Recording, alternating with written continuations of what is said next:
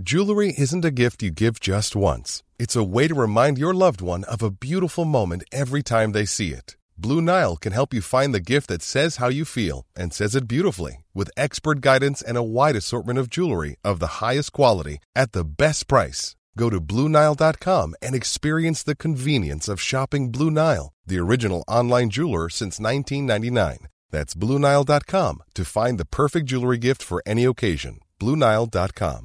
When it comes to your finances, you think you've done it all. You've saved, you've researched, and you've invested all that you can. Now it's time to take those investments to the next level by using the brand behind every great investor, Yahoo Finance. As America's #1 finance destination, Yahoo Finance has everything you need, whether you're a seasoned trader or just dipping your toes into the market. Join the millions of investors who trust Yahoo Finance to guide them on their financial journey.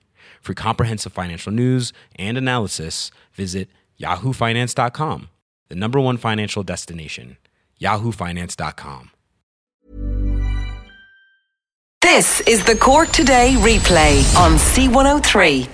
Let me just stay with the weather for a moment, because it is a very, very chilly day today, and the current cold snap, according to Met Éireann, is expected to worsen this week. We're looking at frost, which we certainly had this morning, ice, hail, and there could even be some snow showers. Temperatures will go as low as -3 degrees Celsius by night this week, and during the daytime, some days 2 to 7 at very, very best.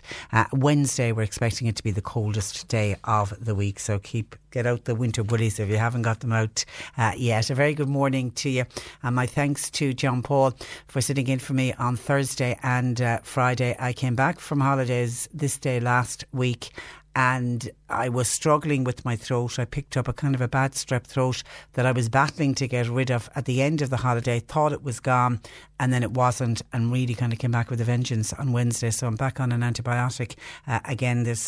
I don't know if it's the same bug that I picked up on holidays or whether I came home and I got another bug.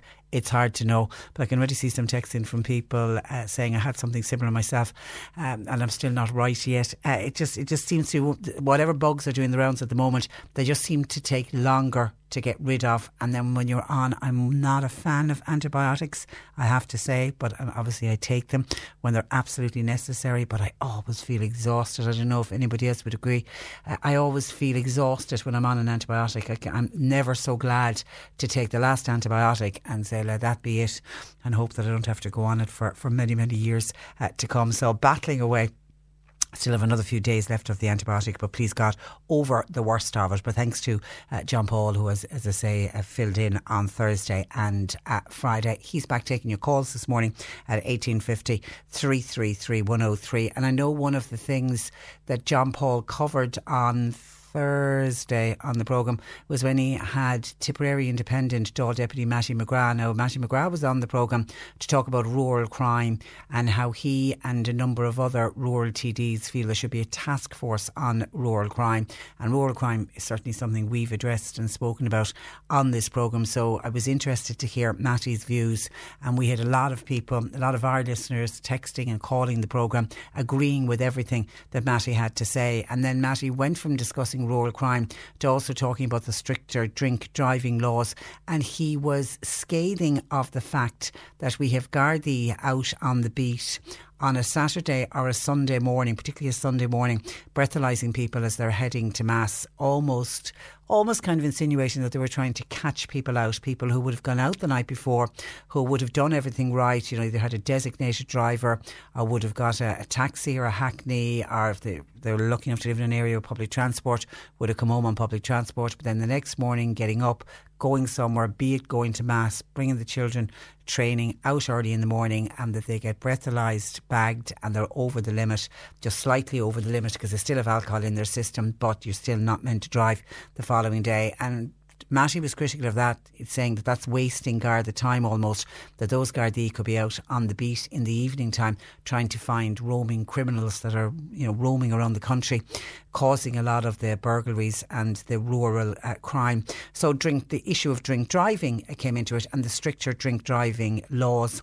And then yesterday I was reading in the Sunday Independent that the Transport Minister, Shane Ross, he launched a scathing attack on what he's calling the lunatic fringe. at Leinster House, he says, who are opposed to his tougher drink driving laws. He also said that any government minister who criticised the enforcement of the laws, he says they're unfit for office.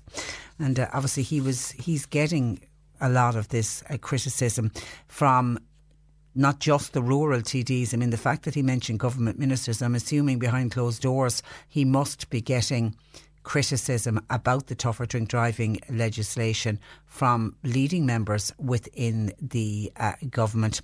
And on that issue that Mattie McGrath raised of breathalyzers, people being breathalyzed the morning after across the country, there are stats out that over the New Year period, 43 people out of a total of 445 were arrested between the hours of 9 a.m. and 12 noon on suspicion of drink driving. So that's 10% of those that were arrested for drink driving were the morning after, from between 9 and 12 midday. Now, Shane Ross was writing in the Sunday Independent yesterday, and he said despite intense pressure from vested interest groups on his government colleagues, he does enjoy their full support for this life-saving drink driving legislation. But he criticised anonymous politicians, he says, who are lurking in the shadows to brief the media about drink driving laws. He said there are some very odd people with very soft voices roaming the corridors of power. He said it's a sobering thought that there are low standards in high places when it comes to drink. Oh, making people feel a tad awkward, no doubt, in Dáil Éireann. But I mean, he can't criticise the likes of Mattie McGrath or our own Michael Collins or even the two Healy-Rae brothers, because they certainly are not anonymous in their criticism of Shane Ross. And I just thought it was interesting because, as I say, so much was spoken about that on this programme last Thursday, and I was going back over the text messages that came into the programme, and I could not get over the amount of people who were almost 100% backing Mattie McGrath and Mattie McGrath's views on both the stricter drink driving laws and also the rural crime. And I don't think anyone is going to advocate for drink driving. Everybody, we want our roads to be as safe as possible. But this targeting people the morning after, just, I don't know what it is, it just doesn't sit comfortably with me unless they can show me accurate statistics that show that there are a huge amount of road traffic accidents caused the following morning due to people still having alcohol in their system. I'm not talking about somebody who was up all night and didn't go to bed until 6 o'clock drinking all night and then gets up at 8 o'clock and starts driving. They deserve to be caught. But somebody who went to bed at a reasonable hour and is just slightly over the drink driving limit, should they be targeted the next morning? Your thoughts welcomed. 1850 333 103. Somebody straight away sending in a text saying the bar in the Dáil should be closed. And it is, whenever we hear politicians, and you know, particularly from a Transport Minister like Shane Ross or anybody talking about tougher drink driving laws, we will inevitably get somebody text in. Isn't it almost hypocritical that here we have our politicians talking about stricter drink driving laws all over the country, and yet there's a bar outside the door of, you know, where they're discussing tougher drink driving laws. I mean, I don't know of any other place of work where you can finish doing whatever you're doing, writing up your report, taking your phone calls, and then at lunchtime, oh sure, I'll just nip into the bar here and I'll have a pint. And I'm not saying that all politicians do that, but the very fact that they have a bar there, should it actually be closed? Should they be leading by example? Pat says, hi, Patricia, Fianna Fáil did not stand up for rural people against Shane Ross. Fianna Fáil did not. They are no good. And I'm assuming you're talking about Fianna Fáil supporting this government is, and you feel that they shouldn't be supporting the government because of what Shane Ross is doing for rural Ireland. 1850 333 103. Your thoughts and comments welcomed. And I also would be, if you watched Dancing with the Stars last night, how did people feel about the first dancer to leave? And it is Eilish Carroll, who joined us, and I see one of the papers have her down as Eilish Brown. instead of Eilish O'Carroll. Anyway, I'm sure Eilish won't mind that. She joined us only last week on the programme talking about her rehearsals, and she was so positive and full of life and really enjoying herself. So for that reason, I felt sorry for her last night when it went down to the last three. Eilish, Demi Isaac from Mallow, and Peter Stringer. And I was thinking also the three with the Cork, the two, Peter Stringer and from Cork and Demi Isaac from Cork, and Eilish, who has a house in West Cork. I was thinking, it's the three with the Cork connections are gone into the bottom three. But I just had a feeling it was going to be Eilish. My heart sank for her. I really, really did feel sorry for her, and I thought she had done really, really well when she danced last night. She danced to what was described by some as a sexy samba, even though there was some criticism. Brian Redmond, who is the mean and the nasty judge. Now, they're always, that's what makes for good TV, doesn't it, to have a mean judge. And Brian Ormond, was kind of critical of her, he actually slated her performance, but did say that he hopes he has the same energy when he was 66. And I was glad to see Eilish jump in straight away and say that age is not a factor. She's here to learn, which is true, and age shouldn't be a factor. So afterwards, she's quoted in the papers as saying, "I'm going to miss it. I'm going to have a lie-in though tomorrow." That's this morning, but she said it has been great. When she was asked about Brian Ormond's, the judge's comments, she said, "I thought they were fair enough. They were a bit harsh, but then that is Brian. If you don't tick the box, you don't." He said what he thought, and I thought it was a fair comment. So well done to Eilish, not holding any grudges. That's for sure. So she's gone. She's the first to go, and I was hoping she would remain in a little bit longer, because I thought, in particular, I was waiting for her to do waltzes. I thought she would have been particularly good at waltzing and just sort of sailing around the dance floor. So did the right person go last night on Dancing with the Stars? That's what we're asking you today. And there was a power cut at the studios in Bray, and it went off air for more than 5 minutes. I'm sure there was frantic efforts to get generators going, etc., but all went smoothly for the rest of the show. And it was a good show, and I think it is a good slick show for RTE. We seem to do those reality shows. I know the idea is taken from the BBC's Strictly Come Dancing, and it's a concept that's been sold around the world. Just in other countries, it's called, there's a name change. It's not only Dancing with the Stars, I think it's in America as well. It's Dancing with the Stars, but as a concept of a show, it works very well, and RTE are doing it very well. But just, I certainly was disappointed to see Eilish go.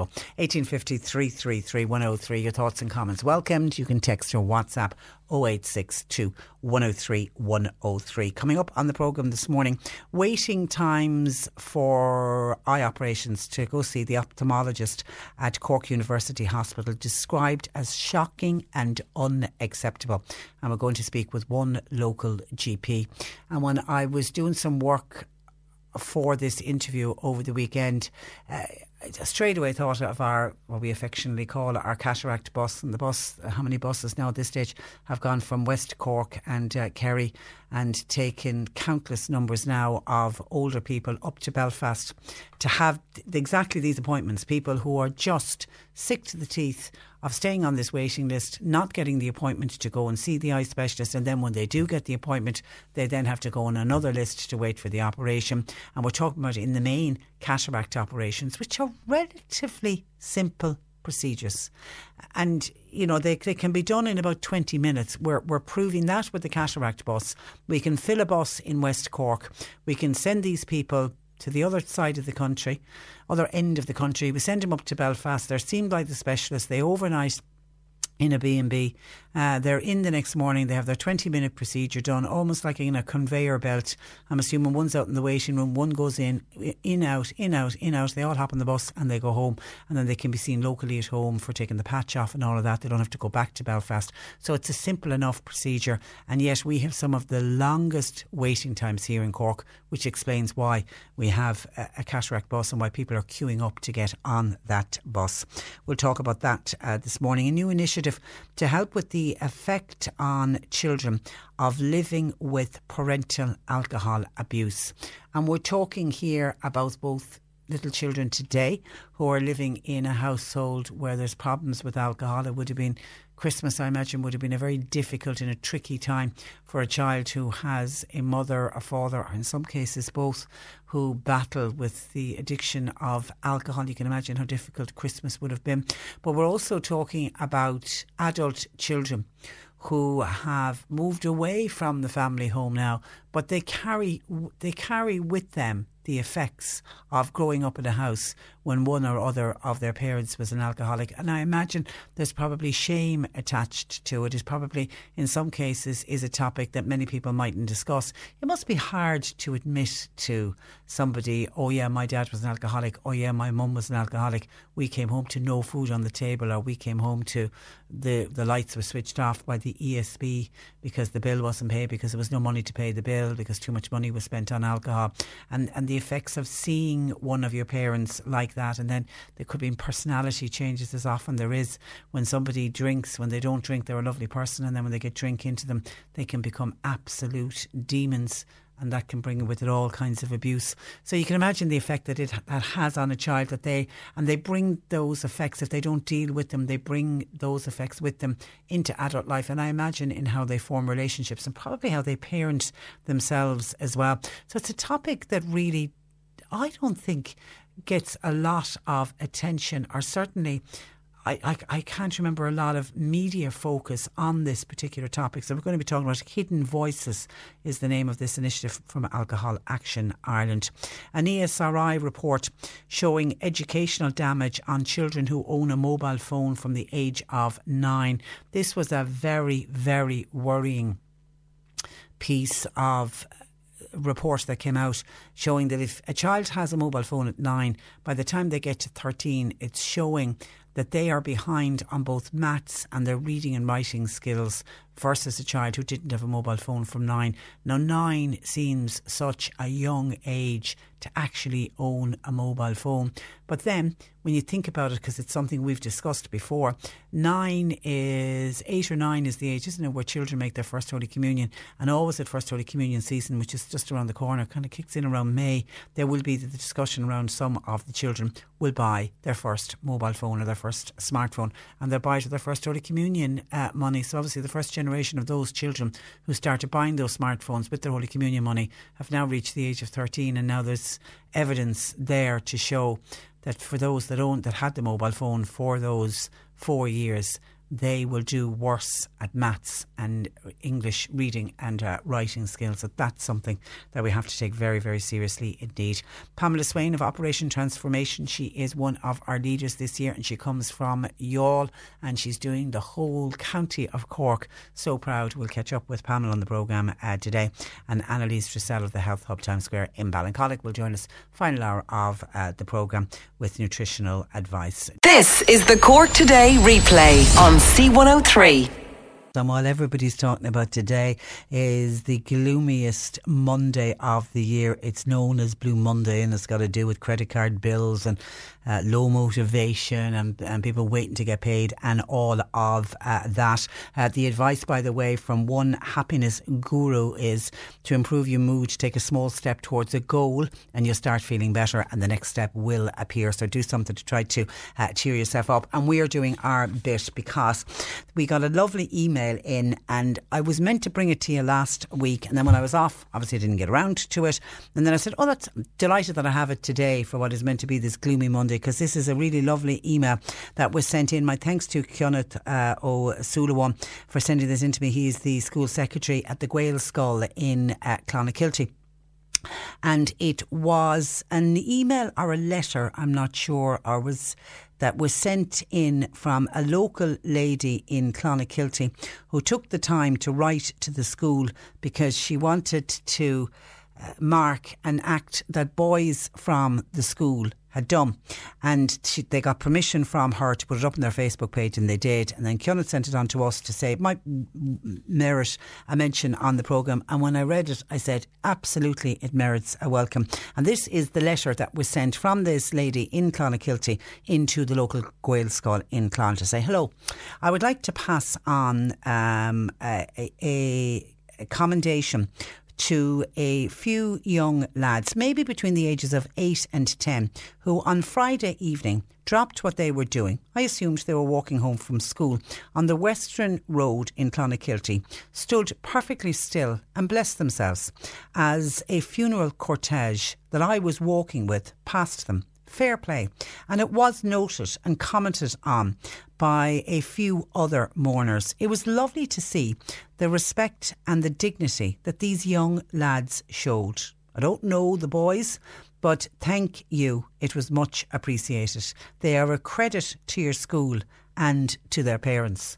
And that was sent in, as I say, from a woman who obviously she was walking behind the funeral cortege. So it was obviously, I'm assuming, a member of her family or someone that she knew well was being buried. But wasn't that lovely, those young lads on the way home from school, to be of that age, between 8 and 10, young lads, but they knew straight away, because I certainly remember, because it brought me back to my childhood when I read the letter from the lady, because I remember when we'd be walking home from school, we'd never be on the way to school, obviously it would be too early, but I remember that you straight away stopped, no matter where you were, and everybody did it. You stopped, you stood, you waited for the hearse, and if there was people walking behind or the main chief mourner cars, you wouldn't wait, because it was a big funeral, you wouldn't be waiting for, there could be hundreds of cars passing, but you certainly waited for the hearse, the main people walking, and the chief mourner's cars, and you waited for them to pass, and then you went on about your way. But you would have stopped, bowed your head and blessed yourself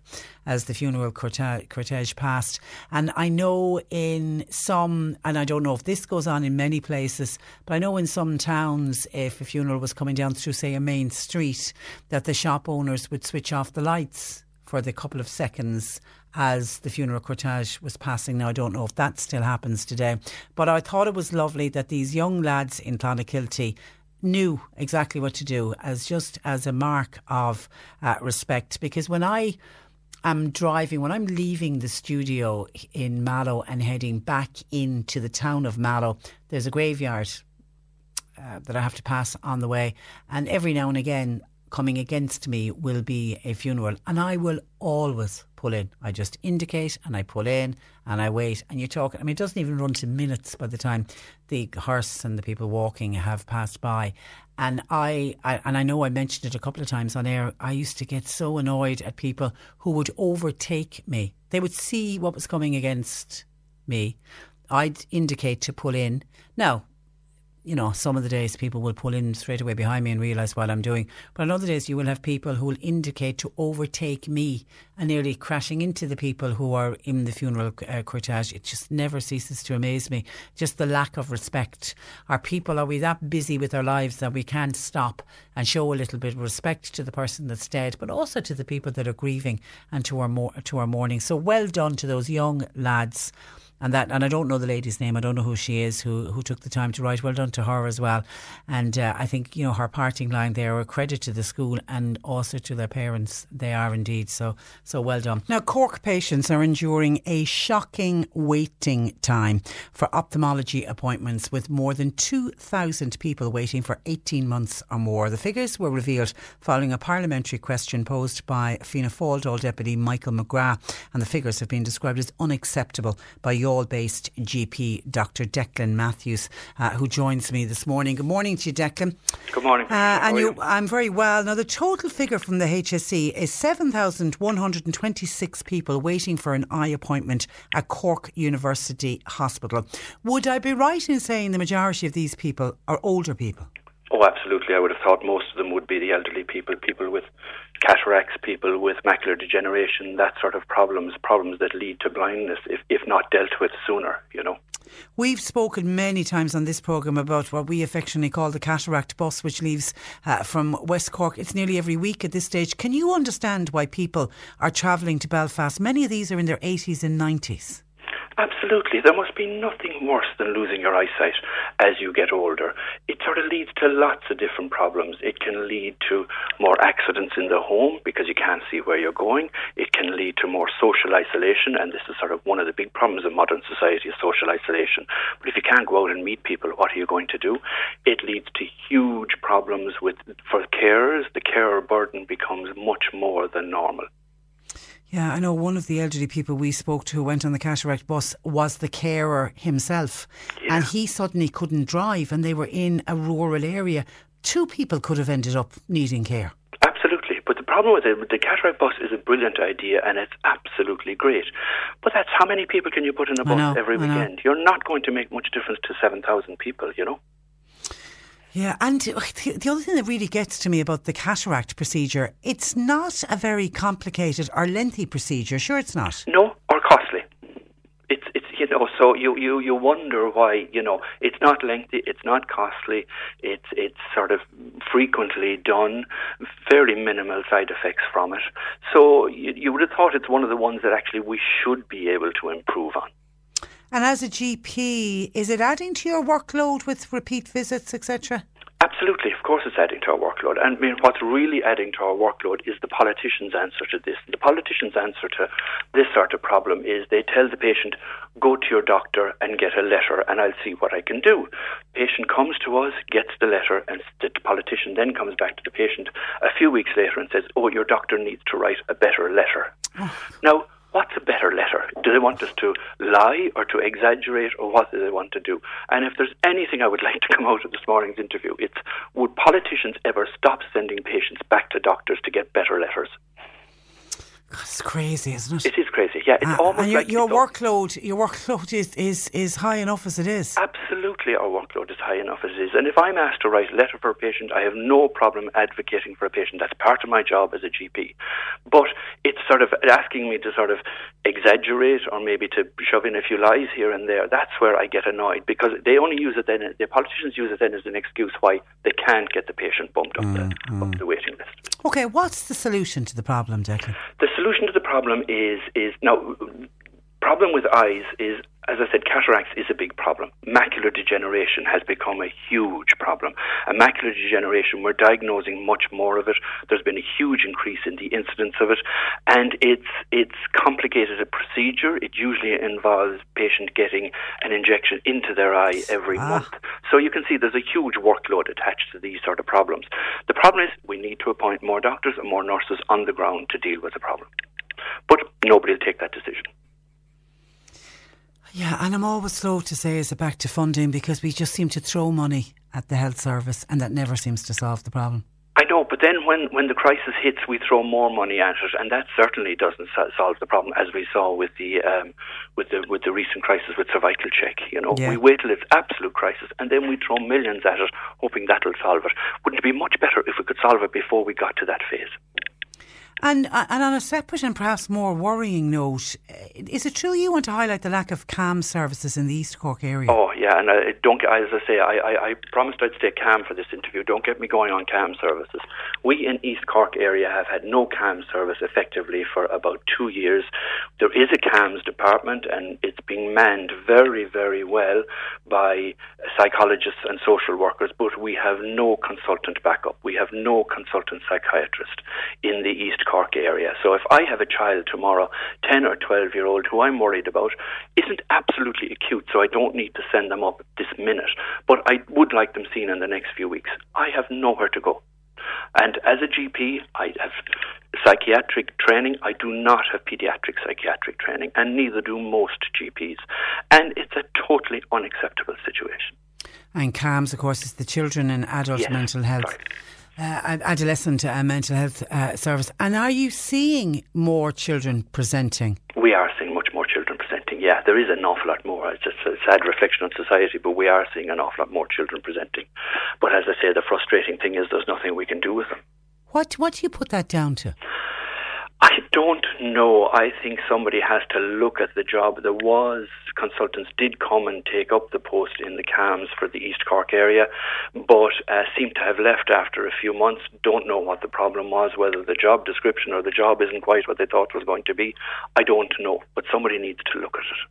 So a child comes into you, you know you need to refer them on. What do you then say to their parents? I say, I know I need to refer you on, but I have nowhere to refer you to. So I am left trying to manage as best I can, not feeling exactly comfortable and safe in doing that, but that's all I can do. My God. My God, that's. I mean, the ophthalmology one is a worrying one, but I think the CAMHS one is far more worrying, Declan. It's absolutely far more worrying. As I say, it's the sort of one that most GPs in our area lose sleep over at night, because it's the one that can, when you're dealing with children and when you're dealing with sort of vulnerable teenagers, it can go wrong very quickly. And by wrong, I mean they can actually do something. They can actually harm themselves. And so it leaves you sort of feeling very, very uncomfortable when you're dealing with those situations. Okay, all right, we leave it there. Declan, listen, thank you for that, and thanks for joining us on the programme. Good morning to you. Okay. That is Dr. Declan Matthews, who is a GP based in Youghal, another one of those wonderful GPs who are always just so kind and caring and always trying to think of their patients and trying to put their patients first, and the frustration of knowing initially we thought it was eye appointments we were talking about, but knowing that an elderly person needs to have a cataract operation, they know that they're just going to be added to a waiting list. But I think the CAMHS have a lack of children and adolescent mental health services in the East Cork area. I knew there was an issue, I didn't think it was quite as bad as that, and he says it's been going on for about 2 years. 1850 333 103. Pat in from Moy. This is on ophthalmology that we kicked off that interview with, saying I've had my 2 eyes done. This is, I'm assuming, both cataract operations done, but I was waiting 2 years to have the operation carried out. I ended up going private. It cost me over €3,000. I was in hospital all day and I was charged €800 just to be in hospital for the day. I got the other eye done a couple of weeks ago, but it was by public service with the HSE, and they sent me to the Martyr private. They had me on eye drops before the operation. I could choose a time for the operation between 7 and 8 a.m. and I was only waiting 10 minutes when I got to the hospital. It all ran very smoothly, and I got a call the next morning from the surgeon just to make sure it was okay. So when they want to do it, they can do it. Yeah, and that's the treatment where they buy in treatment, the National Purchase Treatment Fund, and they've been doing that for quite some time with a number of different operations. Ophthalmology is one of them. They do it with hips as well, don't they? Knee operations, straightforward hip and knee operations they do it with as well. But it proves it can be done if they wanted to do it, and that's what they should be doing. They should be using the private hospitals. If the private hospitals have capacity, then use the private hospitals, get the patients in there. But, you know, allowing older people to go blind and all the problems that brings with it. You know, I think Declan is right. He talks about if you have an older person whose eyesight is deteriorating because of a cataract and they have a fall, then they can break a hip, they'll end up in hospital. They could end up needing nursing home care many years before they would ever have needed the nursing home care if they hadn't have had the fall. Why did they have the fall? They had the fall because their eyesight is deteriorating and they didn't see the step, and therefore, you know, they ended up getting a lot of other health issues. So it's a waste of money. It's totally a waste of money. It is just not cost effective. We should be getting these patients seen to and not expecting them to be waiting. I mean, 2,000 older people to be waiting 18 months or longer is just not right. 1850 333 103. Cork Today with Breedhaven Nursing Home Mallow. It's family run, so your loved one will feel at home. See breedhaven.ie. C103. When we were talking about the cataract bus, Tim from Mill Street says, hi, with Brexit, will this service be stopped? I mean, that is a big concern, and a lot of people are very worried about that because it is an EU cross-border initiative. The fact that it allows people from the south to go to Belfast, you pay up front, but then you claim the money back from the HSE. And likewise, people could come across the border from the north down into the south and have procedures done, pay up front to private hospitals and then claim the money back. But yes, when Brexit happens and the United Kingdom are no longer part of Brexit, then yes, more than likely people will not be travelling up north to have the eye surgery done, which will be a real shame, and it'll only add to the waiting list that we already have. Dean in Carrigaline says, we have a government more worried about people coming into this country than looking after their own. We need to do what they've done in France and tear up this country with protests. It is the only way that they in the government will listen. And Mary in Mallow says maybe they should inquire why doctors and nurses are getting so many short contracts for example, been given a 1-year contract to doctors and nurses. These contracts are literally too short. If they gave them proper, longer contracts, you surely would have more nurses in the system, and that would reduce waiting lists. The HSE are depending too much on agency nurses, which ultimately is costing the HSE more money. It all seems crazy. And wasn't there something at the weekend about the Irish nurses in Australia coming out saying, make the job offers decent job offers to make the conditions better, and we may consider coming back to you. I'm sure I saw that over the weekend. We need to do something. We have an issue with retention. We have an issue with too many of our young nurses and doctors almost as soon as they're qualifying, getting on planes, boats and aeroplanes and just leaving. And I only spoke about it last week. The conditions certainly in Australia for the medics, for the doctors and the nurses are way better. Nobody would be asked to work a 12-hour shift. Anybody asked to be on a 12-hour shift would be, for doctors in particular, would be looking at with 10 heads in Australia, where it's not uncommon here for a junior doctor to be rostered on for 3 24-hour shifts in 1 week. So we need to make conditions better, that's for sure. You're listening to Cork Today on replay. Phone and text lines are currently closed. Busy morning when it comes to calls and texts to the programme. Thank you for your patience. Reminding you can always email patricia@c103.ie. Text and WhatsApp as well, particularly if you want to call back and you're frustrated because you can't get through, because the lines have been busy this morning. 0862 103 103, and an email into patricia@c103.ie. and this is on the drink driving laws. Drunk drivers deserve to have the book thrown at them, says Andrew in Drimoleague. But the police, or rather the politicians who have introduced the current stricter drink driving laws, should be very, very careful, as the relationship between the police and the general public could easily be damaged by the implementation of laws that are perceived by some as draconian. And that's from Andrew in Drimoleague. Thank you for that, Andrew. Sheila is very annoyed with Shane Ross and his stricter drink driving laws. Sheila says her son bought a house out in the countryside. Now, if he's going out in town, he will stay with Sheila. It's the easiest way. Obviously difficulty trying to get maybe taxis or hackneys back home, and maybe it's too expensive, so he'll stay with Sheila in town. But Sheila says because of that there are a lot of pubs closing down in Duhallow, and particularly along the Cork-Kerry border. The revenue lost to the government over the closure of these premises is only going to continue to rise. They're going to lose revenue from the hospitality sector. I think Shane Ross is a disgrace, says Sheila, and that's coming from Sheila, who describes herself as somebody who has never drank. So she is a teetotal. Jim says, Patricia, I agree with the listener who was on earlier talking about the Dáil Bar and how the Dáil Bar should be closed down. Is it true that there was a lower limit for TDs leaving the Dáil, or was that just a myth? And do you know what is the limit for commercial drivers, and is it the same for all commercial drivers, says Jim. Well, I certainly never heard of a lower drink driving limit for TDs leaving the Dáil. I know at one stage there was talks about there was rules that they couldn't be breathalyzed when they were driving because they were on government business. I remember there was some people said it was urban myths and it never happened, and others said no, that was the law that was in place. But on the drink driving limit for commercial drivers, the drink driving limit for all drivers is 50 milligrams.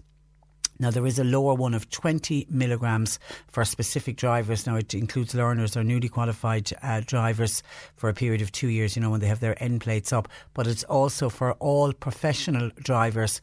And professional drivers would be commercial drivers that Jim speaks about. It's anybody who drives a bus, a goods vehicle or a public service vehicle. Taxi drivers, they're all professional drivers. So, yes, there is a lower drink driving limit there, Jim, and it is 20 milligrams where it is 50 for everybody else. Sam by text says, Patricia, a friend was breathalyzed by An Garda Síochána and he passed the breathalyzer test. A short time later he was stopped again. This time it was a Ban Garda who breathalyzed him. Guess what? He failed. He then had to go down to the Garda station and he explained to the Ban Garda, I just passed another breathalyzer test up the road and I passed. I don't know what's going on. And she said, well, you failed this one. You have to go to the Garda station and have it redone again. So he went to the Garda station and the test was done, and guess what? He passed. By the way, says Sam, he doesn't drink. God, how did he fail the breathalyzer test at all? I have heard of that happening before, where somebody will fail the roadside test, and then you're taken to the Garda station, and then you then have the option to either have a blood test taken or you give a urine sample, and then obviously it's tested again, and that's a much more accurate test than the breathalyzer test. I don't know what the percentage of people who fail the roadside one and then don't fail when they get into the Garda station. I don't know what the figures on that are, but it does seem bizarre, Sam, that your friend could fail a breathalyzer test when the person doesn't even drink. Was that to do with something the person ate, or there can be very low levels of alcohol in some medication, for example, cough bottles and things, isn't it? There can be a small amount of alcohol. Could that be a reason? But you wouldn't be taking bottles of it, wouldn't you, to actually fail it? Did they fail because there was something wrong with the breathalyzer itself? I wonder. It seems rather bizarre. And also, can I say, what utter madness that somebody would be stopped in 2 very short periods of time. To get stopped and breathalyzed, okay, random breath testing goes on, we all agree with that. But then to drive down the road and be stopped again in a very short period of time. Has that ever happened to somebody, that they get breathalyzed twice in a short period of time? That seems like a waste of Garda time, doesn't it? That you would have 2 checkpoints out very close to each other. You assume that whoever is deciding where the breathalyzer test is going to happen, you would assume that they would make sure there wouldn't be somebody else testing just down the road, or maybe they got stopped just down the road for something else, and the Garda Síochána decided to breathalyse them as well. I'm not too sure. Also, this is by text on drink driving. If there is enough alcohol in your system, then you would fail the breath test. Your reactions, etc., are still going to be impaired. This is to do with being breathalyzed the next day. It doesn't make any odds if it's the morning after. If you're over the limit, fact is you're over the limit. I think it's craziness for people to think that if you've had a bit of a sleep, that the feed of drink for the night before just doesn't count. Alcohol is in your system. Alcohol in your system will impair no matter when or how it got into your system. So basically the message from this texter: if you're over the limit, you're over the limit, and it shouldn't matter if it's 11 o'clock at night, 9 in the morning or 12 noon. If you're over the limit, you're over the limit. Mag says it's a bit late for the TDs to be complaining about the drink driving laws. Why didn't they stop Shane Ross when he was trying to introduce them? Shane Ross is the one who could be classed as being in the lunatic fringe, says Mags. Well, dare I mention filibustering that went on when Shane Ross tried to get his legislation through. There was huge delays, and delays was down to, in the main, rural TDs who were against the laws being introduced, and they did everything in their power. I mean, the Healy-Raes literally spoke for hours in the Dáil, anything to stop the piece of legislation going through. So I suppose you're wrong to be critical, particularly of the rural TDs. They tried everything to stop the passage of that bill, and actually came into for huge criticism for trying to stop it, because as somebody else has said by text, good luck to Shane Ross, at least he is trying to save lives. That is the other side of the coin. Thank you for that. 1850 333 103. Some other of your texts coming in. Margaret says, welcome back, Patricia. Thank you. This morning I got 2 phone calls from what looked like a 022 prefix, both scam calls. Guess what? They're the ones pretending to be from Air, telling me my internet is going to be disconnected because there's something wrong with it. My husband answered the phone on one of the occasions and told the person, that's fine, I'll repair it myself. You can imagine the reaction that they got from the other person on the line. Not good. But Margaret said, just to be aware, those phone calls, they're not stopping. They're certainly not going away anytime soon, that is for sure. Some more of your texts in to us. Martin in West Cork says, hi Patricia and John Paul. If the HSE trained up more health professionals like Annalise Dressel, who appears on your programme every morning, she sounds very clinical in her job, then there would be a lot less need for doctors and nurses. Thanking you. That's from Martin in West Cork, who's a big fan of Annalise, who will be joining us in the final hour of the programme. Michael says, Patricia, well done to those young lads from the Gaelscoil in Clonakilty that you spoke about, who stopped when they saw the hearse coming and in respect bowed their heads, blessed themselves and waited for the funeral cortege to pass. They are a credit to their parents, to any town, to any county, indeed to any country. They are an example for the youth of today's world. The youth of today should always keep in mind the Mayo football team And that's from Michael in Castletownbere. And I'm missing something there. The Mayo football team. I don't quite know what you're talking about there. If you want to remind me, Michael, please. 1850 333 103. And by the way, Hidden Voices, this is on children who were raised in households with alcohol abuse. We're unfortunately not going to be able to get to it today, but I think it's been rescheduled and we will get to it tomorrow. It's been rescheduled for tomorrow because I've had a WhatsApp in from somebody who obviously wants to remain anonymous to say, Patricia, my children live in a home with a parent in recovery from what is very common but never spoken about, dual addiction of gambling and alcohol. While sheltered as much as possible, I've no doubt that they did experience arguments and hardships that they never should have had to. My issue is now my son has presented with severe anxiety and is on, wait for this, a 2-year waiting list to access the local child psychology service. I live in fear of what his teenage years will bring due to poor mental health and the possible genetic pretendency towards addiction.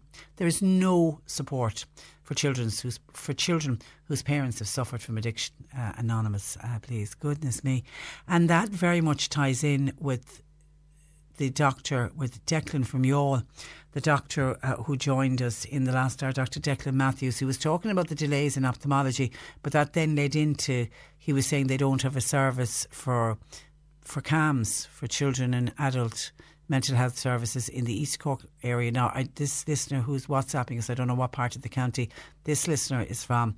If it's East Cork, the child probably isn't even on a waiting list, or probably isn't from East Cork, but even if it's not, it's some other part of the county where there's a 2-year waiting list to access CAMS, which just makes absolutely no sense to me when a child who is battling any kind of a mental health issue and anxiety becoming all the more common in young people, as soon as that child presents and is looking for help, then I'm sorry, but of all of the different forms of health that's out there, I think mental health, if you don't have good mental health, you have absolutely nothing. It affects every other stage and part of that child's life.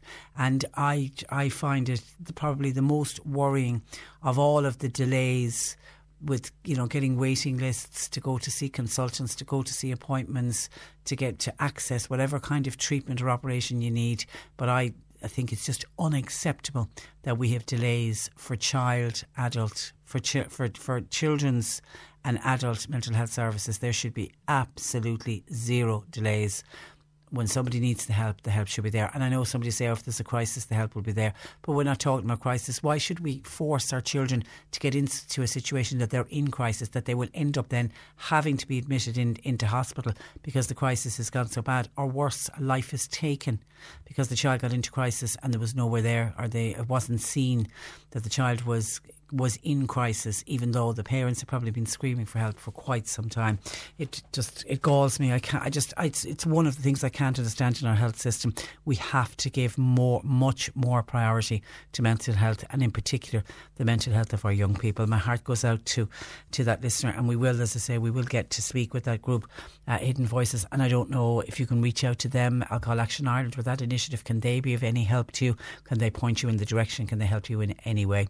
1850 333 103. John Paul taking your calls. You can text or WhatsApp 0862 103 103. C103 Jobs. An experienced block layer is wanted that's in the Newmarket area, and that job comes with an immediate start. Sheehy Landscapers, they're based in Douglas. They're looking for a landscape operative for grass maintenance. You need to be over 25 and you need to have a full licence. And Skibbereen Credit Union, they're looking for a clerical officer, 2 years experience in a similar role, plus a professional qualification or equivalent, that's QFA, is essential. You'll find all the details and more job opportunities by going online now. Just go to c103.ie/jobs for more. This is C103. Cork Today with Breedhaven Nursing Home Mallow. It's family run, so your loved one will feel at home. See breedhaven.ie. C103. The Economic and Social Research Institute says that mobile phone use among young people may may cause significant educational costs, with those who own a phone at 9 years of age faring less well in academic development as they get older. Independent Senator Gerard Craughwell has been campaigning for some time around the use of smartphones in schools by students, and he joins me. Good morning to you, Gerard. Good morning, Patricia, and good morning to your listeners. And you're welcome to the programme once again. Now, does this report by the ERSI worry you? It found that children who owned a mobile phone at 9 scored 4% less on average in reading and in maths by the age of 13. Yeah, no, it doesn't surprise me at all. When we drafted the bill that we brought before the Seanad late last year, we were aware of the statistics, and it is frightening. But quite apart from the academic performance of children, which is something that deeply concerns me as a former teacher, I am more concerned about the psychological impact these devices are having both within the school and outside school.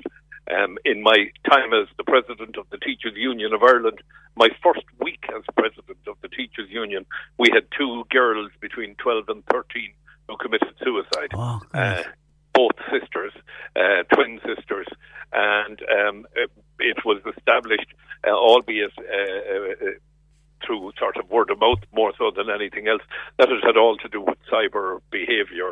Cyberbullying. Yep. So I introduced electronic learning in my teaching, albeit it was in further education, as far back as 1995. So I am not against digitalised learning. What I am against is the unfettered use of mobile phones by children. And I'm sure, Patricia, you've sat in restaurants like I have and seen. I sat 2 weeks ago in a restaurant in South Dublin. There were 2 adults and 2 children at the table next to me, and all 4 of them were on electronic devices. And my wife actually said to me, "Do you think they're communicating with each other?" I know, send a text message across the table. What really got to me about the ESRI report was, the fact they were talking about 9-year-olds owning a mobile phone. I mean, your instant reaction is, what 9-year-old would own a mobile phone? But they do. Oh my God, they do, and they own them younger than 9. It is frightening to walk around the streets of Dublin, for example, and to see the age of children with smartphones that are costing up to a couple of €100. And all I've got to say here is parents need to wake up and smell the coffee and realise that they're putting into the hands of their child a lethal device that will not only impact their academic performance, but will expose them to the most horrendous abuse. Everything from unfettered access to whatever you feel like looking at on the internet, right through to children attacking each other. And I'll give you an example, Patricia. I spoke to the principal of the school where those 2 girls died, and he said to me, "Do you know, Jerry," he said, "the problem," he said, "I have is when children enter the school in September, I seem to be responsible for them 24 hours a day, 7 days a week until the July break." And he said parents will make sure their children go to bed having brushed their teeth and said their prayers and whatever routine families have. But the one thing they won't do is take their mobile phone off them. And I know in the Daily Mail today, they are talking about, and I think this is another study from the ERSI, and they've seen it, and the ESRI are going to suggest a ban on smartphones in primary schools as a way to stop peer pressure. I mean, is that the way to go? Complete ban? I'm always against a complete ban on anything. I believe they have a use, and I believe that use, there is an educational use for mobile technology in the classroom. But my belief is that they should not be switched on in any classroom or in any school at any time in the day unless there is an educational purpose. And I've heard parents argue, "Oh, well, my daughter or my son has a particular issue and they need to be able to contact me." Patricia, what did we do? I know. I always feel the same way when that argument is put forward. I need to contact, and thinking, "Oh, what happened with us? We didn't have mobile phones." And it's you don't need access to your child that much that they need to have a mobile phone in their hand. Absolutely not. And by the way, if they're getting up to something that would rather they weren't getting up to, they'll tell you when they come home that the battery was dead. Yeah. And that's why you weren't able to contact them. So, I mean, they really are, Patricia. I mean, they're the most wonderful device. But if you think about it, I'm sitting here speaking to you, and I have 2 mobile phones, and it's lunacy. And my wife and my children tell me it's lunacy. But at the end of the day, we are supplying children with digital devices far too early. I have 2 beautiful grandchildren, and their parents are absolutely against anything digital, including allowing them to sit and watch cartoons on the TV. With the result, those children have the most amazing imagination. I just adore my time with the 4-year-olds particularly, who can tell you the most wonderful stories, and it's all made up. And that's because their head isn't stuck in a digital device. That's it. And, you know, I know that there are mothers and fathers listening to your programme today, and I know that you have a wide listenership down there. Ask them to look over the border there into Kerry. There was a school banned mobile phones there. Has anybody died as a result of it? No. We spoke with the principal of that school actually, and and the key to the success there was he called the parents in, and obviously he had to have all the parents on board, but the parents were thrilled. They were thrilled that somebody finally took the initiative and took it away from them to make this decision. And one of the sad things, Patricia, was one of the groups that were quite adamant that I was going the wrong direction was my former colleagues in the teaching fraternity, who were saying, we cannot police mobile phones. And the truth of the matter is, whether they like it or not, they are being forced to police the use of mobile technology, because when something goes wrong, the parents will naturally turn to the school and say, what did you do about this? I mean, bullying is going on for as long as you and I, God knows Adam was the boy. But if you think of the way kids can bully today, I'm told the worst way to treat a young girl today now is to not respond to a post she would put up on the internet. Yeah, and don't like it, so that she doesn't get any likes, and she's ridiculed because she didn't get enough likes. It's shocking. It's shocking. Really and France have already introduced a bill, haven't they, banning smartphone use for under the age of 15? They have indeed, and I mean, I'm hoping we've got through stage 2 of the bill. People probably don't realise how difficult it is to get legislation moved. There are 4 stages really. There is the introduction stage, stage 2. Then you've got the committee stage where amendments are brought in. Then you have the report stage where final amendments are brought in, and then you have the passing of the bill. It then goes to the President for signing. But even at that stage, it's still not law. It is not law until such a time as the minister in charge enacts the law once the President has signed it. So it's a long, arduous process. And remember, it's got to go through those stages in both houses of the Oireachtas. So it's a long, long process. But being honest about it, looking at my colleagues in Leinster House, there is no great desire to get involved in banning mobile phone technology for children. And I think that's a sad reflection on us as a nation. And why do you think that is the case?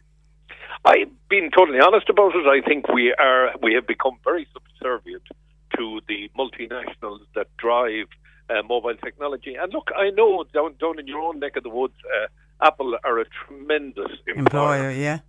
Google, a wonderful employer up here. Facebook, all of these, they're all great employers. But I will guarantee you, in the morning, if we brought in legislation that would limit children's access to mobile phones, or we brought in legislation that would make it not possible, for example, to use a mobile phone without a certain trigger being put in place, I guarantee you that the mobile phone companies and the software houses would very quickly develop something that would meet our needs. They must also take responsibility for what's being said and done on the internet. I mean, as a public representative, I get some of the most horrendous things said to me. But I've got a bit of a thick neck, I suppose. But I'm not a 9-year-old child. And you know yourself, Patricia, from your own programme, we've spoken a lot of times over the last couple of years. You know yourself how vulnerable a 9-year-old kid is, right up to 16 or 18. We're vulnerable indeed. I'm 65, and can I tell you, sometimes they hurt me when they say the things they say. Well, and we were only earlier this morning speaking with a local GP who is highlighting the fact of the lack of CAM services in the East Cork area, and it led to a discussion about young people, the amount of young people presenting with anxiety and mental health issues. And I was asking him why, and one of the reasons is because of what's happening through social media and what's happening on smartphones and what's happening on the internet. And we, as parents, then will sit back and listen. I'm not criticising any parent. I raised 2 children myself, and I can guarantee you better throw the textbook away if it was my textbook you were going to use. I'm glad both of my children have worked out pretty well, but I'm sure I made mistakes. We all did. But this issue is glaring at us in the face every day of our lives. We even see it on a TV advertisement at night now, where they talk about switching off Ciara's access to the internet. Yeah. So I mean, people are aware of it, but I think we've got to actually fess up and take responsibility. And I'm aware of the fact, Patricia, that a young girl down in the south of the country committed suicide because her mother wouldn't buy her a smartphone. So, there's that side of the argument too.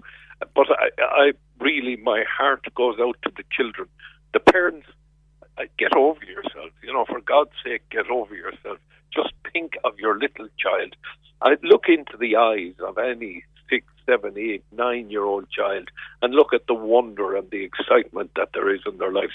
Why do we want to take that away from them and make them adults before their time? Okay, and someone agreeing with you with your grandchild, texter says, my little nearly 3-year-old granddaughter also no access at all to television. She's a great time playing and she knows all her nursery rhymes, and she's great company to be with because she doesn't have access to the TV. Isn't that great? All right, okay, listen, we'll talk again, Gerard. In the meantime, thank you for that. Thank you very much, Patricia. And today is a great day, remember, for Ireland. It's 100 years since our first Dáil. That's right. I'm heading into Leinster House now to participate in that for the day. Okay, well, enjoy. Great to talk to you. And good to talk to you as well. Thanks a million. Thank you. Bye-bye. That is Independent Senator Gerard Craughwell. 1850 333 103. John Paul takes your calls. You can text our WhatsApp to 0862 103 103.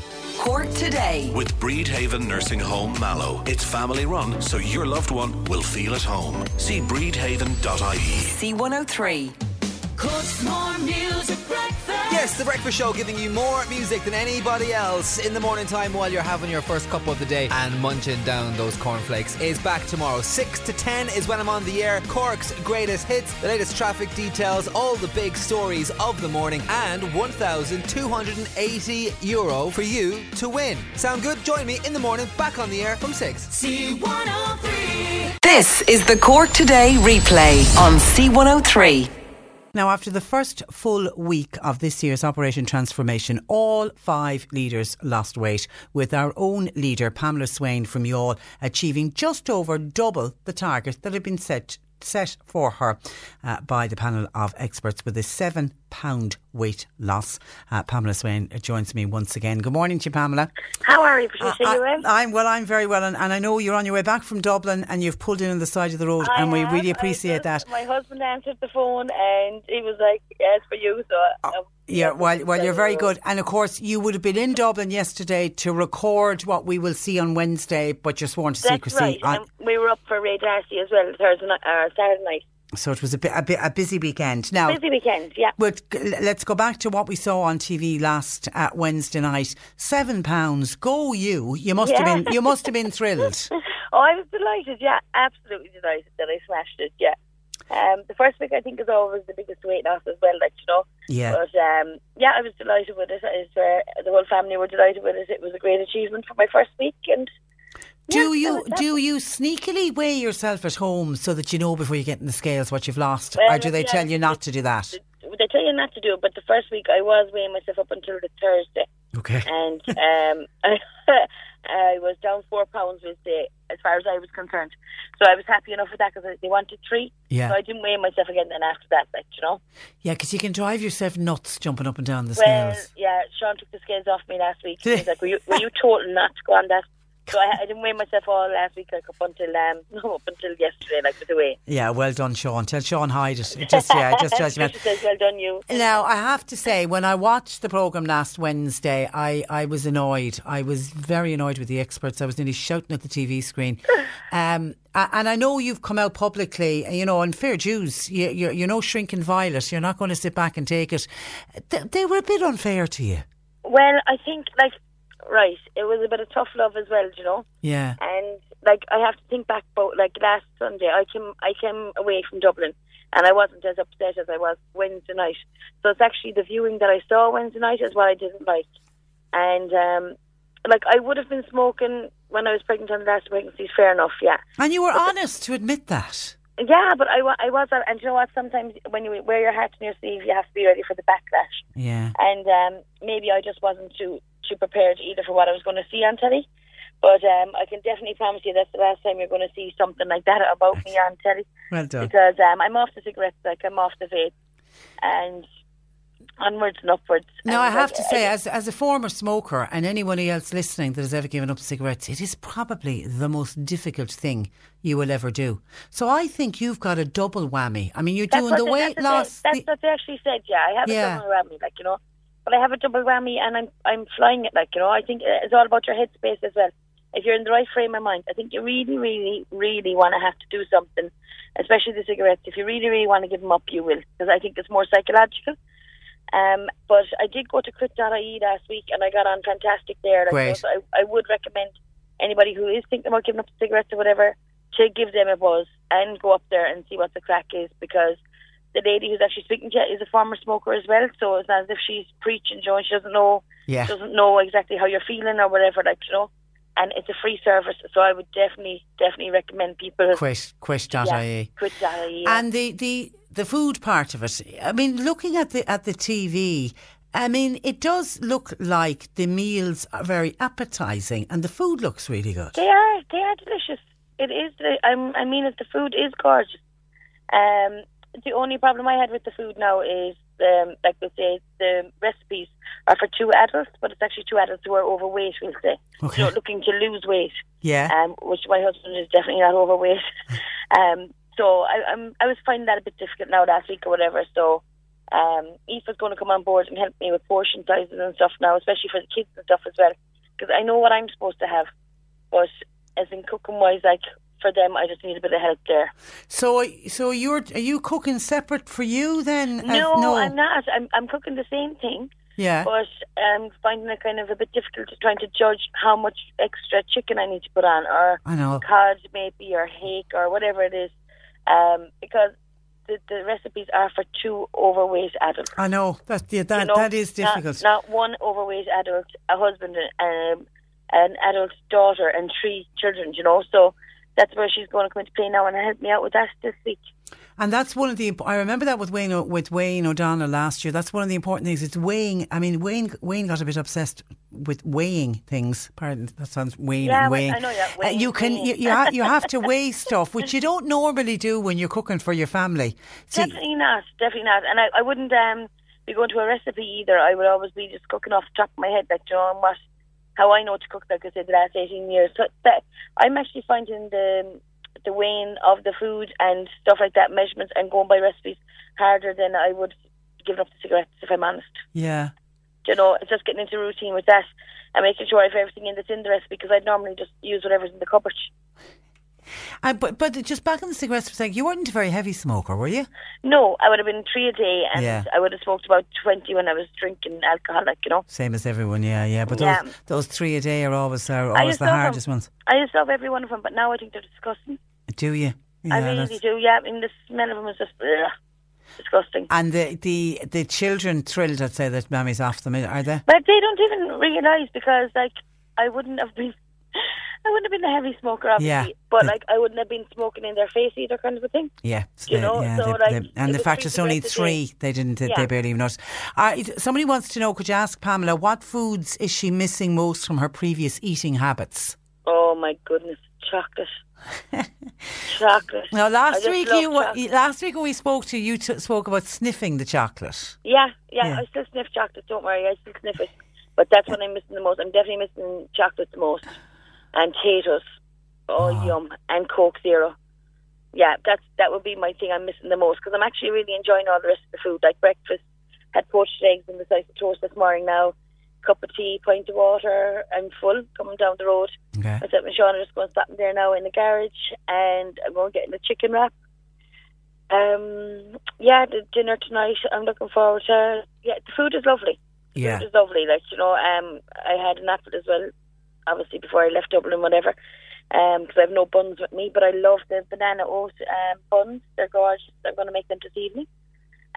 Brown bread, the porridge bread is gorgeous. Having that every morning for my breakfast, will say, when it's a quick one. I'm actually loving the food. I really am loving the food. And that's one of the keys to it, isn't it? That you don't feel hungry at any stage. But I think that's actually gold. Like the whole thing is that you're not hungry, that you're eating healthily, and you're doing your exercise, you know? So I'm actually after mastering all of that now, I think, this week. First week was a bit tough. Second week getting a bit better, and like I'm waking up this morning now and I have it in my head.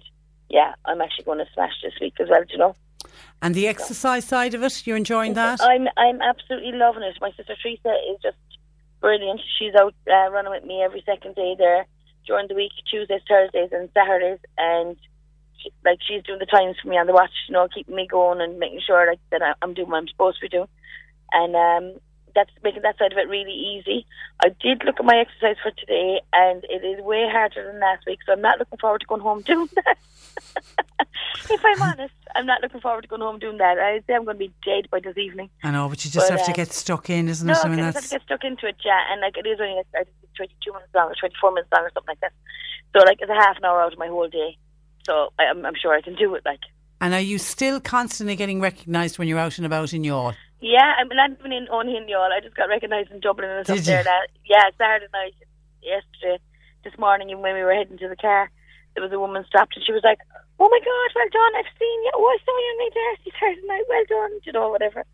And Carl was actually there as well, and she was like, "Oh my God, I've seen you too." You know, it's mad. It's mad how people actually see you, and it's mad how it's after actually making other people outside of Youghal and whatever, like, you know, recognise me and see me. And I've people messaging me actually from like Cove, Tallow, everywhere. Brilliant. I had like 500 messages on Thursday morning after the airing Wednesday night on Facebook. It's amazing. I can't reply to everybody up. I know. But like there's people telling me they were giving up cigarettes that day, and other people saying, you know, fair play to you, I'm following you, and in the same situation as I am and whatever. And it's just mad. It's just mad. People tell me what they're down a week and whatever, and oh my God, it's amazing. Because when you went into this, it was obviously to lose weight, and then you become leader. But I take it at the start you don't think about the people that you are inspiring and that you are helping to lose weight. I'd help one person. I was like, if I could actually just help one more person, like, you know, that would be fantastic. You know, if somebody could actually jump on board that is struggling and see, you know, if she can do it, I can do it, kind of a thing.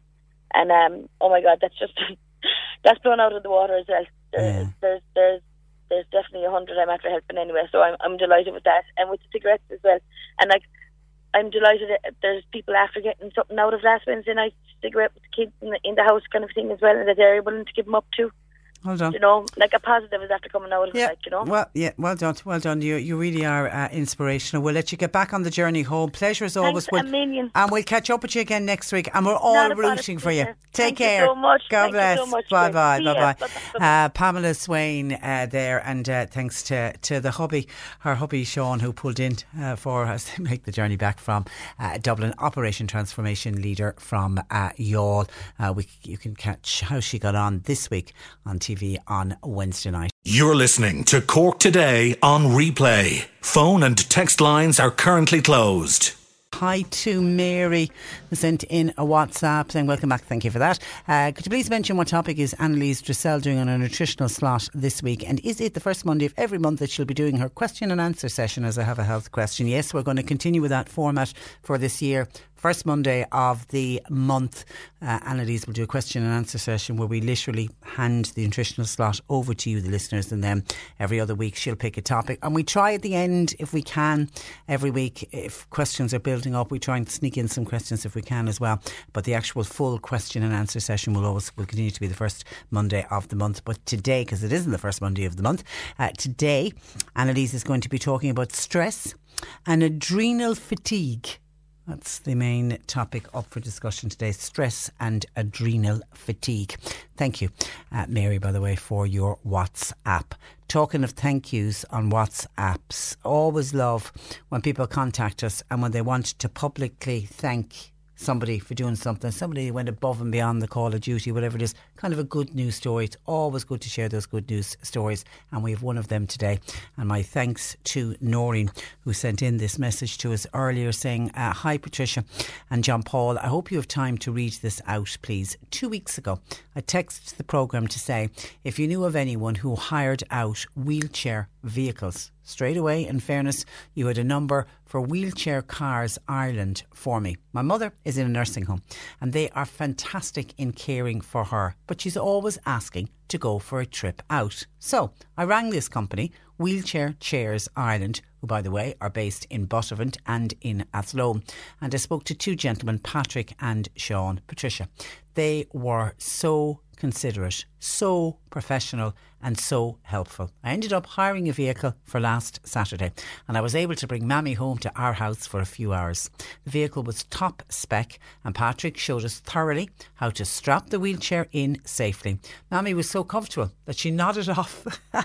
She nodded off to sleep. She was happy out. So thank you to C103 and Wheelchair Cars Ireland for all your help, and that comes in from Noreen Corcoran. And thank you, Noreen, for taking the time in your busy day to put that message together. That really is. So make a note of that. Wheelchair Cars Ireland. And good to know that they have a base here in the south, one in Buttevant, just down the road from us, and in Athlone. If you were in need of hiring a vehicle that's suitable to carry a wheelchair. And how wonderful for your mother, Noreen, that you were able to get it. Good to know that she's happy. She's been well looked after in the nursing home, but we'd all like to go on a day trip, don't we? A road trip. We'd all like to go away somewhere for the day, and like that, going to visit your home. I'm sure she had a wonderful day as well. So well done to Wheelchair Cars Ireland, I think is the name of the company. And well done to everybody there within that company for helping out Noreen so well. And also I was delighted to see this. It's the Irish Independent at the weekend published the top 10 beaches for 2019 voted by the readers. And I always like the kind of the polls where we, the ordinary people, the people who go out and use the services, vote for them, rather than bringing experts in to decide like what's the best restaurant or what's the best salon, or in this case what's the best beach. And up there in third place, my own favourite beach, and if I'd been voting, this is who I would have voted for. Inchydoney came in third place, and it's actually in the top 10 beaches for 2019. It is the only beach in Cork, which is a bit disappointing. In first place is Curraclue. That's a beautiful beach, I have to say, in County Wexford. Inch in Kerry. Inch is a good beach as well. Third place then Inchydoney, which I would have had a number one spot, but I'm happy enough to see it number 3. Brishes Bay is at 4th. Keem Bay, County Mayo, can't say I've ever visited that beach. Ballybunion, that's in Kerry, that's in 6th place. Enniscrone in County Sligo, anybody been there? That comes in 7th. Tramore in County Waterford is in 8th place. It's a beach I know well, and I don't know if I'd be putting it in the top 10, but anyway, everybody's views are different, and it's made it into the 8th position. Portmarnock in Dublin is in 9th, and the 10th is a beach from County Galway called Dogs Bay. And that's made it into the top 10 beaches according to the Irish Independent for 2019. But as I said, delighted to see Inchydoney making it in there to the top 3. Okay, some of your WhatsApps coming in to us, and thank you for them. Oh, this is the one earlier. It was Michael in Castletownbere. Michael had contacted us and he was responding to the piece that I did about the young lads, 8 to 10-year-old boys from the Gaelscoil in Clonakilty, and how a woman who was at a funeral walking behind the hearse and the coffin spotted this group of young boys who were heading home from their day at school, and when they saw the funeral procession they stopped doing what they were doing, stood perfectly still, bowed their heads and blessed themselves as the hearse passed. And the lady who saw what they did wrote to the school and was just fulsome in her praise of what wonderful young boys And they'll grow into wonderful young men, won't they, if they keep going the way they're going. And she wrote just to say that they were credit to both the school and to their parents. And then the school secretary, Kionat O'Sullivan, sent on the letter and just said you might want to give this a mention. And we did, and we were delighted to give it a mention. And Michael O'Sullivan in Castletownbere was saying, was great, wasn't it fantastic what those young lads did and how they respected the funeral cortege. And he said the youth of today should always keep in mind the Mayo football team. And I was thinking, what is it about the Mayo football team, Michael? What are you talking about? Michael came back along with a host of other people to remind me, as if I could have forgotten, that there was a curse put on the Mayo team. It was the Mayo team who won the All-Ireland in 1959, and they drove through a funeral on the homecoming celebrations, and the widow woman put a curse on the team and on Mayo County that they would, and they've never won another All-Ireland, and she said they'd never win another All-Ireland until every member of the team was dead, and there's 2 remaining players still alive. One of them, I'm told, according to Jim, is a retired doctor living in New York, so they might have to wait until he passes away. But they literally, since that curse was put in place, they have not won an All-Ireland, and we'll wait and see. Maybe they'll win this year, I don't know. But there's 2 of the original teams still alive. Well, that certainly isn't going to happen in Clonakilty with the wonderful respect shown by those young lads. Michael also says, hi Patricia, this is on a different WhatsApp. This is what's going on across the water with Brexit. It is ironic that at this moment in time Britain does not have a Prime Minister in the House of Commons, as Theresa May's role has been reduced to a facilitator purely as a result of the intellectual laziness of the Brexit Tories that is so depressing. The vivid tragedy of Brexit, the triumph of fear and anger over hope and reason, the triumph of a bleak and outdated political ideology that has festered in the darkest corners of the Tory party for decades and has now escaped to rot the heart of Britain. Pretty damn sad. Thanking you, says Michael. And one thing that I was pretty damn sad about over the weekend was the news on Saturday night of the car bomb going off in Derry. It stopped me dead in my tracks when I heard it. I just thought, oh, please don't let us go back to these dark times. And I had been up in Northern Ireland last summer. I'd spent a week in July up just outside of Derry, and I'd been in Derry a lot. What a beautiful city it is, with the most beautiful, friendly people that you could meet, and they're doing so well because of peace. They're just, you could sense it in the town. I mean, as the town I love so well, as Phil Coulter so put it, but you could sense there was that wonderful ease about the city. And we were over in Belfast and you felt the very same thing as well. And then to see this happen on Saturday, and I have family members living in Derry, and one of them over the weekend, who'd be a very mild-mannered woman, was just so cross about what had happened. It was just, she was saddened, but she was cross. I don't think I've seen her so angry in quite some time now. Senior anti-terrorist officers in the Gardaí and in the PSNI believe that this could be the start of a new surge of violence from dissidents this year. And some are saying that they're just seeking to capitalise on Brexit and on a hard border, and that they're just using it as the excuse. I mean, others over the weekend listening to commentary on it would say, well, there hasn't been storming for the last 2 years. Do the Northern Ireland politicians now need to knock their heads together? Nobody wants to go back to the dark days of the Troubles. And today, again, there is pictures of that bomb that went off. Now, they were lucky. They were very, very lucky that nobody was injured. But it struck me as well that there's a generation of young people growing up who've grown up in peace, who've never known the Troubles in the North. Those of us will remember where that was almost a weekly occurrence, where you heard, car bombs going off, and you almost, particularly if nobody was injured, you didn't bat an eyelid about it. But it was just suddenly, because there's been peace, thankfully, for so long, to hear about it on Saturday literally just stopped me in my tracks. It was shocking. It was shocking. 1850 333 103. Some of your texts coming into the programme. We were talking about young people and young people using mobile phones, and do we need a ban on mobile phones? And one of the arguments that's often put forward by parents when schools try to clamp down on mobile phones, a parent will say to the teacher, to the school, oh well, you know, Johnny or Mary has to have the mobile phone because, you know, what if they need to call me, or what if I need to call them? And Senator Gerard Craughwell says he's really getting tired of hearing that argument, and he's making the point, when we all went to school, we didn't have mobile phones. And what happened if your parents needed to contact you? Well, they didn't really, did they? If there was something very urgent, the school would be contacted and the pupil would be told. But parents didn't need to contact you between 9 and 3 or 9 and 4. If they had a message for you, you waited until you, in my day, we went home at lunchtime, or you went home after school and then you were told whatever it was. So I don't know what this urgency and why parents feel they have to be in contact with their child when their child is in school. Somebody makes a point though on that argument and says, we took the corporal unjust punishment. That's what happened when we were in school. That's what happened when we went to school. And we need it at that moment in time to be able to ring our parents to come in and save us from that cruel, unjust punishment.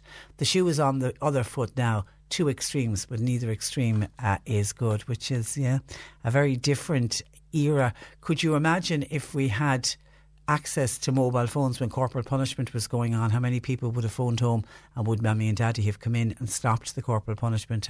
What a great world. Children who put up with some awful cases of abuse in schools, to have had Mammy or Daddy come to the rescue because they had a mobile phone in which to ring them. But you are right, we've gone to the other extreme, and neither of the extremes make it right, that is for sure. On breathalyzing and breath testing on the side of the road and all of that came up earlier on the programme, Dee says it's a total disgrace that Gardaí give you the plastic tube. This is the plastic tube that you must blow into during the breathalyzer test to dispose of ourselves. They should be made to dispose of them themselves, says Dee. I know, I can put my hand up and say I've never been breathalyzed, so I've seen it on TV, and I know the little plastic piece that you're talking about goes into the breathalyzer, and then the Gardaí will say please blow into that. I didn't realise they hand it to the person who's been breathalyzed and say go dispose of that yourself. I didn't know that. Can they be recycled? Are they the type of plastic that can be recycled? Did anybody ever ask a member from Garda Síochána, what am I to do with it? Do I put it into recycling bin? I suppose in the Garda's defence, if they're out doing routine breath tests on the side of the road, and I don't know how many they would do in a night, that they'd have too many of them in the car. Is that the reason? I don't know. Can anyone confirm that? Does every member from Garda Síochána hand you back the plastic bit and tell you that you must dispose of the plastic piece that you blew into the breathalyzer? You must dispose of it yourself. Does that happen in all cases? According to this texter, it does. And someone else says that the lovely people doing the random breath testing, are they ever challenged to do a test themselves? The public surely have the right to know if their accusers are as pure as they present themselves. Well, would you be a very brave member of the public to say to the member from Garda Síochána who has stopped you and says, would you please blow into that bag? Wouldn't you be a very brave member of the public to turn around and say, I will, if you blow into one first and prove to me that you are under the limit? Stephen in County Kerry says, look, Patricia, I've known people having a few pints and driving home in my rural area, and they've been doing it for the last 40 odd years, and I've yet to see an accident as a result on any of those back roads. I just find it strange, considering that if it's supposed to be so dangerous, and we're often told it is, and some of your previous texters have said it is so dangerous, why are we not hearing about a lot? Why were we not hearing about a lot more accidents, particularly during the period of time where people did drive home, because there wasn't such a clampdown on drink driving, and there was also a higher, wasn't it 80 milligrams at one stage was the higher drink driving limit? Why were we not hearing about so many accidents when people were taking the chance and driving home with a few pints in them, and they were over the drink drive limit? And by the way, Stephen says, like a previous texter, I am also a non-drinker. And Mike, thank you, Stephen, for that. Michael in North Cork says a story about his friend. His friend was out the night before and had had a few pints, so the next morning he brushed his teeth, and he also used a mouthwash. He had a home breathalyzer which he then used, and he was way over the limit. He had his breakfast and he breathalyzed himself again, and lo and behold, it was perfect. Could the mouthwash have put him over the legal limit? Wonders Michael in North Cork. I don't know. Is there alcohol in those mouthwashes? I don't know. Is that the advice? If you've had a few drinks the night before and you're going to be driving the next day, don't use a mouthwash, because that could put you over the limit. But I'm assuming that if the mouthwash puts you over the limit in the breathalyzer, when you would then get to An Garda Síochána to either give a urine sample or a blood test, you wouldn't be over the limit. And that might explain, we had a couple of calls in earlier from people who were saying that they got breathalyzed on the side of the road, and when they went to the Garda station they weren't over the limit. And some people say that that's a complete and utter waste of resources. So could that be the reason? I don't know. Could it be for mouthwashes? Anybody heard about the do's and don'ts about mouthwashes? And you need to be careful if you're driving after using a mouthwash. Not that you're going to be incapacitated to drive, but could it mean that you could fail a breath test because of it? Okay, 1850 333 103. Let me just take a quick look back through some of the calls coming in to John Paul this morning. Dancing with the Stars, Tom in Rathgormack. This was about poor Eilish O'Carroll getting kicked out last night. Tom says, I feel it's not about dancing anymore. It's all about how well the person is known publicly. It's not their dance performance. I also feel they need to change up the judging panel. With other people who agree they need to bring in new judges with different opinions. It's the same opinions every single year. Do they need new judges on Dancing with the Stars? I don't know about the overall winners though. Maybe in the early days of these competitions, it does have a tendency to be how well you're liked out by members of the general public. But then I think as the competition goes on, the cream always rises to the top. I mean, Anna Geary was a really good dancer and she made it through to the final last year. And then Nathan Carter's brother, Jake, wasn't he the winner last year? And I don't think anyone would take from Jake Carter. He was a great dancer from the very outset last year. So I don't know if it's always the case that the person that wins was somebody. I think people maybe get booted out earlier than they should have, that there was people who were maybe not as, who were worse dancers should have gone before them. But I think by the time we actually get to the end of the competition, the real winners always seem to surface to the top, and the good dancers and the talented ones. Nora in Macroom has been on, wants to thank everybody who turned out for the fundraiser they had for the Tony Coote. They have raised €2,250 so far. Isn't that fantastic? That was for the Tony Coote, who actually joined us. We spoke to him when he was travelling around the country. He got diagnosed with, is it motor neurons or MS? It's motor neuron, isn't it? And they did that really great programme. Actually, our programme here, Cork Today, featured on that television programme where they followed for the Tony Coote. When he did that walk, now most of the walk he did it in a wheelchair. He was pushed around by his brothers and other family members, and other people joined them on the way, and they went all over the country. And of course, when he was coming into Cork, we offered the hand of friendship to him and said, Father Tony, do you want to come on and have a quick chat with us? And we actually made it to the final edit of the programme. I'm sure he was on lots more radio stations, but we featured on that programme, and he was just so inspiring. And actually, I heard, as I was driving over the weekend, I heard that there was a fundraiser going on in Macroom, and I was thinking, well done to people, because he's a great, great guy. So well done, Nora. That's a terrific sum of money, €2,250. So thank you to anyone who helped out in any way for the Tony Coote and that fundraiser that went on at the weekend. Billy in Bandon wants to raise the issue of the paramedics and what happened with the paramedics over the weekend. Disgraceful, says Billy. The two of those paramedics would be suspended. These two had just completed 12-hour shifts. They'd done 3 nights back-to-back of 12-hour shifts, and they had 2 hours left to go on the last shift. And then they were asked to go to Dublin. I think it was a child needed to be transferred from Cork to Dublin. No one in their right mind would have asked anybody to do this, coming to the end of a 12-hour shift on the back of 3 12-hour shifts. Now, in the end, they got an ambulance crew from Macroom to take the child who needed to get to Dublin. And that particular crew in Macroom ended up doing a 20-hour long shift after going to Dublin, waiting, and then coming back again. So if the original crew had done it after their 10 hours, there would have been another 20 hours. That meant they would have done a 30-hour working day on the back of 2 12-hour night shifts. the guy that suspended them is the one that's wrong. They were dead right not to take on that job. I feel those paramedics are entitled to compensation. And by the way, if they do get compensation, the money should come out of the guy's bank who made the decision. It shouldn't come from the taxpayer. And I know there was a lot of other paramedics as well, backed those two guys who were suspended. And when you look at it, when it's laid out like that, I mean, it was the fact that it was the end of 3 nights.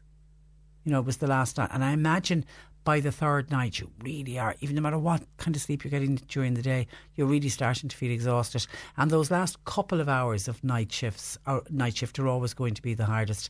And to expect them to pick up this child, bring this child to Dublin, and then whatever about making the journey to Dublin, the thought then of having to drive back down again, I mean, just how can somebody expect it to work and bring their A game and be at the peak of their performance when they're that exhausted? I mean, literally that exhausted.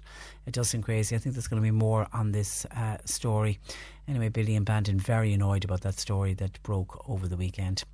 Thank you for that. 1850 333 103.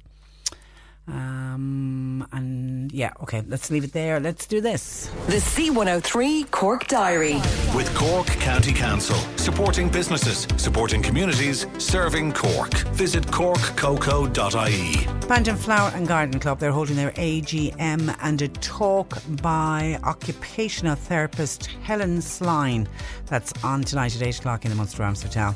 Gaggin Community Alert meeting is on tonight, 7:30, Gaggin Community Hall. All are welcome. And the Irish Blood Transfusion Board, they've got a donor clinic in the Sale Sports Centre, that's in Kinsale, and they're there between 5 p.m. and 8:30 this evening. Cork County Council are holding a free festival and events workshop in the Oriel House in Ballincollig tomorrow at 5 p.m.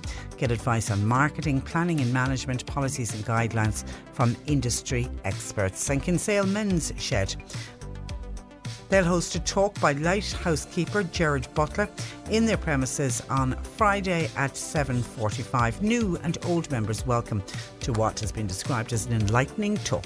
Cork Today. With Breedhaven Nursing Home Mallow. It's family run, so your loved one will feel at home. See breedhaven.ie. C103. And when I was just talking about the ambulance service and those lads, those paramedics being asked to go to Dublin on the end of the third night of their nights. They had 2 hours left of a 12-hour shift, but it was their third 12-hour shift back to back. Caller from the West Cork area says if there's a bus going to Dublin, they have to have 2 drivers. Do they? As they're only allowed to drive for so many hours.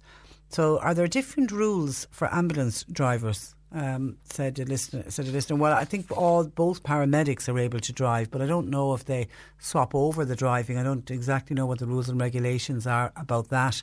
But very obviously the powers that be thought it was reasonable to ask somebody who was 10 hours into a 12-hour shift. They thought it was reasonable to ask them to go to Dublin, bring this child to Dublin and then drive home again. So it would have put them certainly well past their 12-hour shift. And God knows added what more onto it. Met Éireann, by the way, have issued a status yellow snow ice warning for Ireland. Icy and slippery conditions are expected with scattered sleet and snow showers, most frequent across Ulster and Connacht. We might get away with it down here. Some of the showers will spread into central and eastern areas at times, with the odd flurry further south. Read on first. Accumulations of 1 to 2 centimetres are expected, and the weather warning comes into effect for the entire country from 9 p.m. tonight and remains until 7 p.m. tomorrow evening, so almost 24 hours. So tomorrow, really, tonight into tomorrow, bitterly cold day. We spoke about that company where you can hire a car that's wheelchair accessible that Noreen asked us to speak about. Well, a new company in Skibbereen has recently been set up called Atlantic Way Travel. They have a wheelchair accessible limousine. And last year they took people to various tourist spots, including the islands. So a great service for anybody looking to avail of fully wheelchair accessible. And they'll travel anywhere, according to this listener. So it's called Atlantic Way Travel. If anybody is looking to hire wheelchair accessible transport, a wheelchair accessible limousine, I don't know how many of those are doing the rounds. Well done. And Ger in Ahada says, this day 100-year anniversary of the first sitting of Dáil Éireann, and it was also sadly the start of the War of Independence, with the first shooting in Tipperary also on the same day 100 years ago, all happening today 100 years ago. We must always remember those who fought for what we have today in Ireland, least we ever forget. And Kay in Rosscarbery says, with all the dealings going on with Brexit, why are they bringing up the border? Leave it alone. We should not go back to the past. We do not want the troubles again. So why are those deciding not understanding this? There should be no talk at all about the border in Ireland. Why can't the UK politicians understand this? And thank you. The school that we were talking about, the ban to the mobile phone, very, very successfully last year was Blennerville National School, and we spoke with the principal. Indeed we did. Thank you for that. And John in Ballyclaw says, Patricia, as you were talking about breathalyzing and stricter drink driving laws, most good motorcycling shops will sell breathalyzers. I would recommend anyone to go out and buy a breathalyzer, especially professional drivers or people who need their licence to get to and from work, or they need their licence for their livelihood. Even though you get up in the morning and feel you're perfect, you may not be. John's Ballyclaw recommendation: go out and treat yourself or treat your loved one. I wonder how many breathalyzers were bought for Christmas. I actually bought my son for his birthday. He's got one of those December birthdays. He always gives out that he's mid-December, but I always feel for people who've got birthdays in December, they never seem to do as well if you have a birthday in the middle of the year. So I always try to make a fuss of him, even though he's a grown man now with his own kids. But he'll always be my little boy. But that's what I did. I bought him a breathalyzer, and he was thrilled, absolutely thrilled, because he said it was one of those things Mum I meant to get, never got around to getting. So he was delighted with it, and he said this was a couple of times over Christmas. The following day he went to go out and he popped to the breathalyzer, took a look and went, oh no, I need to hang on a while. So he'd have a good, have his breakfast, wait a little while, and within an hour or two he was okay. But it made him stop before he got into the car, so it is proving successful. John Paul taking your calls. You can text or WhatsApp 0862 103 103. Let's take a break, and we're back chatting with Annalise Dressel. Cork Today with Breedhaven Nursing Home Mallow. It's family run, so your loved one will feel at home. See breedhaven.ie. C103. This is the Cork Today replay on C103. And Annalise Dressel of the Health Hub Times Square in Ballincollig joining us. Good afternoon to you, Annalise. Good afternoon. And you're welcome. Today we're talking about stress and adrenal fatigue. So I suppose start with, what is adrenal fatigue? So adrenal fatigue is a term that was coined by a doctor called Dr. James Wilson. And basically it is noticed... he says it's the 21st century syndrome because it's becoming more common now with the very stressful lives that we live. Your adrenals are two kind of little glands that just sit on top of your kidneys, and they're responsible for producing cortisol, which is your stress hormone. And in modern life, when it's very, very stressful, effectively what you're doing is you're pushing the accelerator on your adrenals all of the time.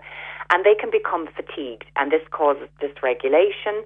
In some cases, people will suffer from total adrenal exhaustion, and I actually do have a couple of customers who have total adrenal exhaustion, where the body just is no longer producing enough cortisol for the daily needs.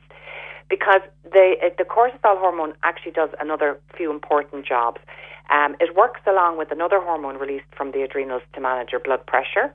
It also helps to balance your blood sugar, especially when, in between, when you haven't been eating for a long time.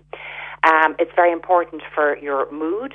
So lowered cortisol would lead to depression, could increase anxiety. So when your adrenals become fatigued or exhausted, either you're not producing enough cortisol at all, or else you're not producing enough at the right times. We want plenty of it in the morning to get us up and going after a long night's sleep. And we want it to be low in the evening so that we're very calm and able to get into a nice, good, deep sleep when we go to bed. So if it becomes dysregulated, you can get a tired but wired feeling, which means at night time you find it hard to sleep, you're exhausted, but you still feel wired. And all of this is caused by stress?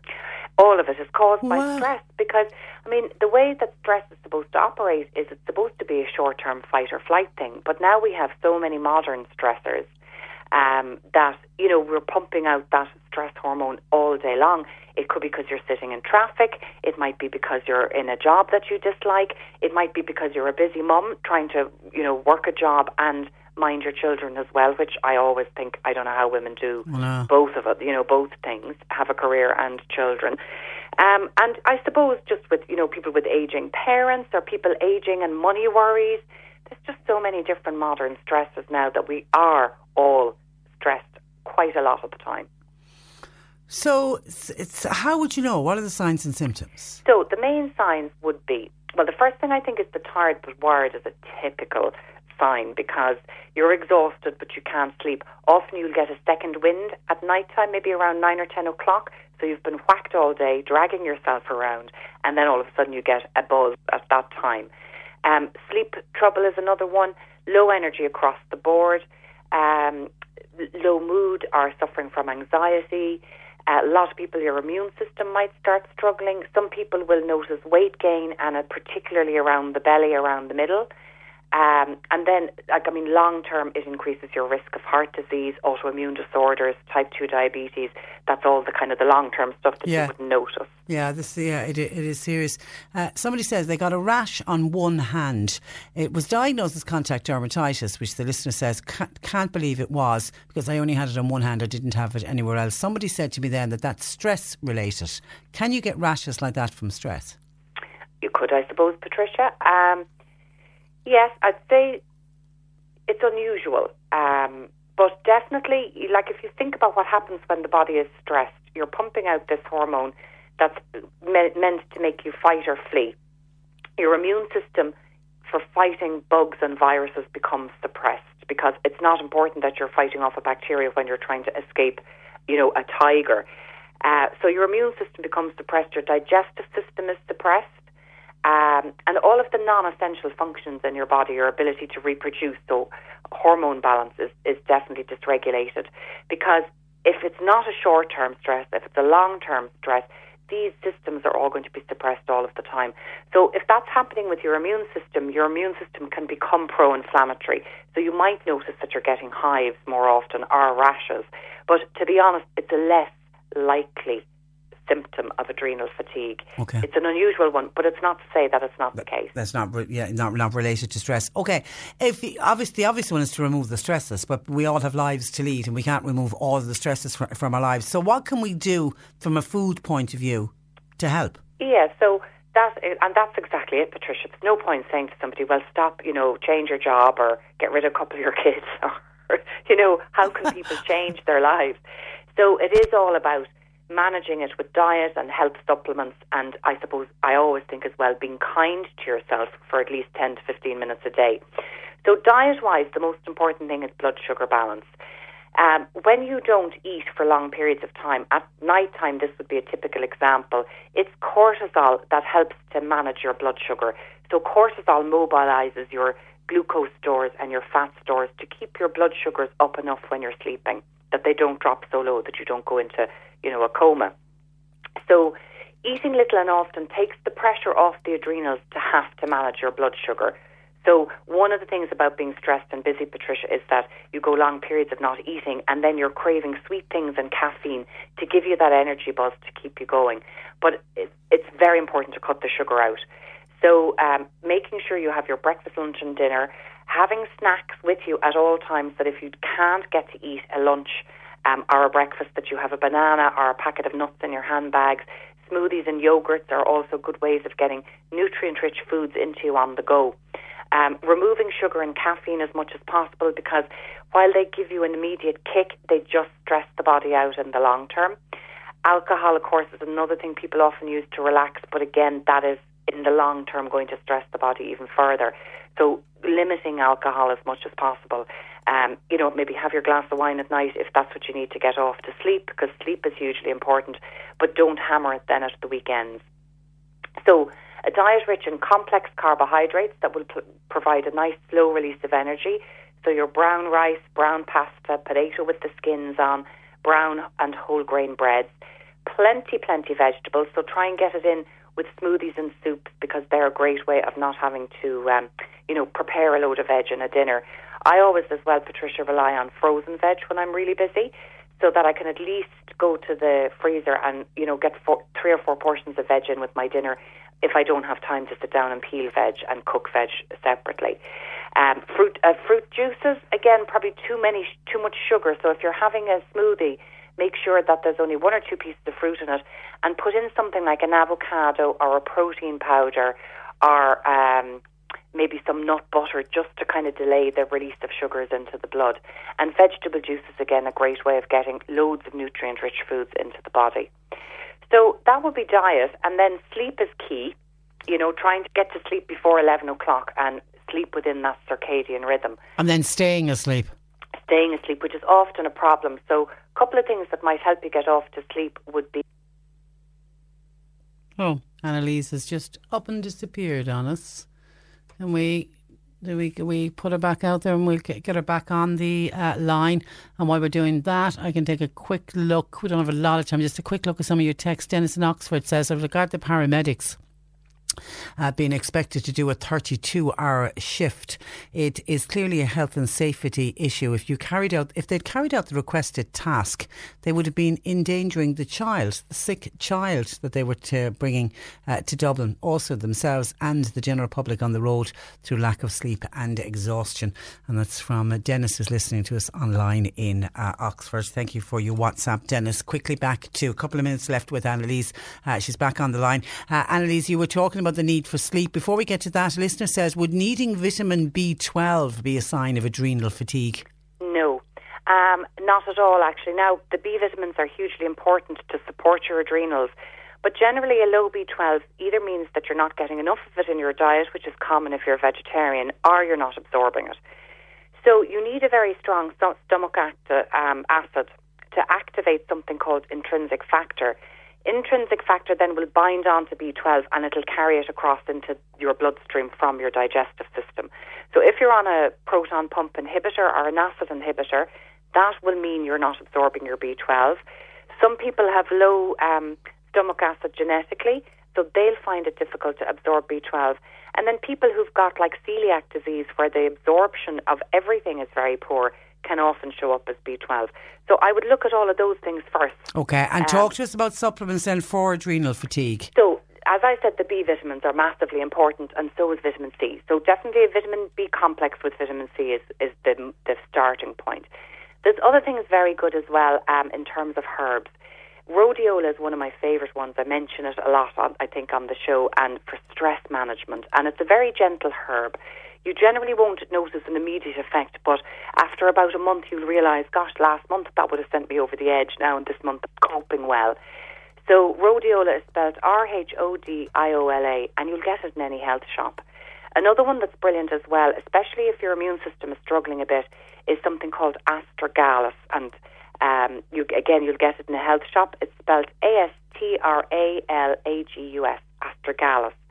Ashwagandha is a beautiful Indian herb that's wonderful again for stress, and people who use ashwagandha on a regular basis would say that they just cannot cope without it. It's something that's safe to take with most medications, and you can take it long term.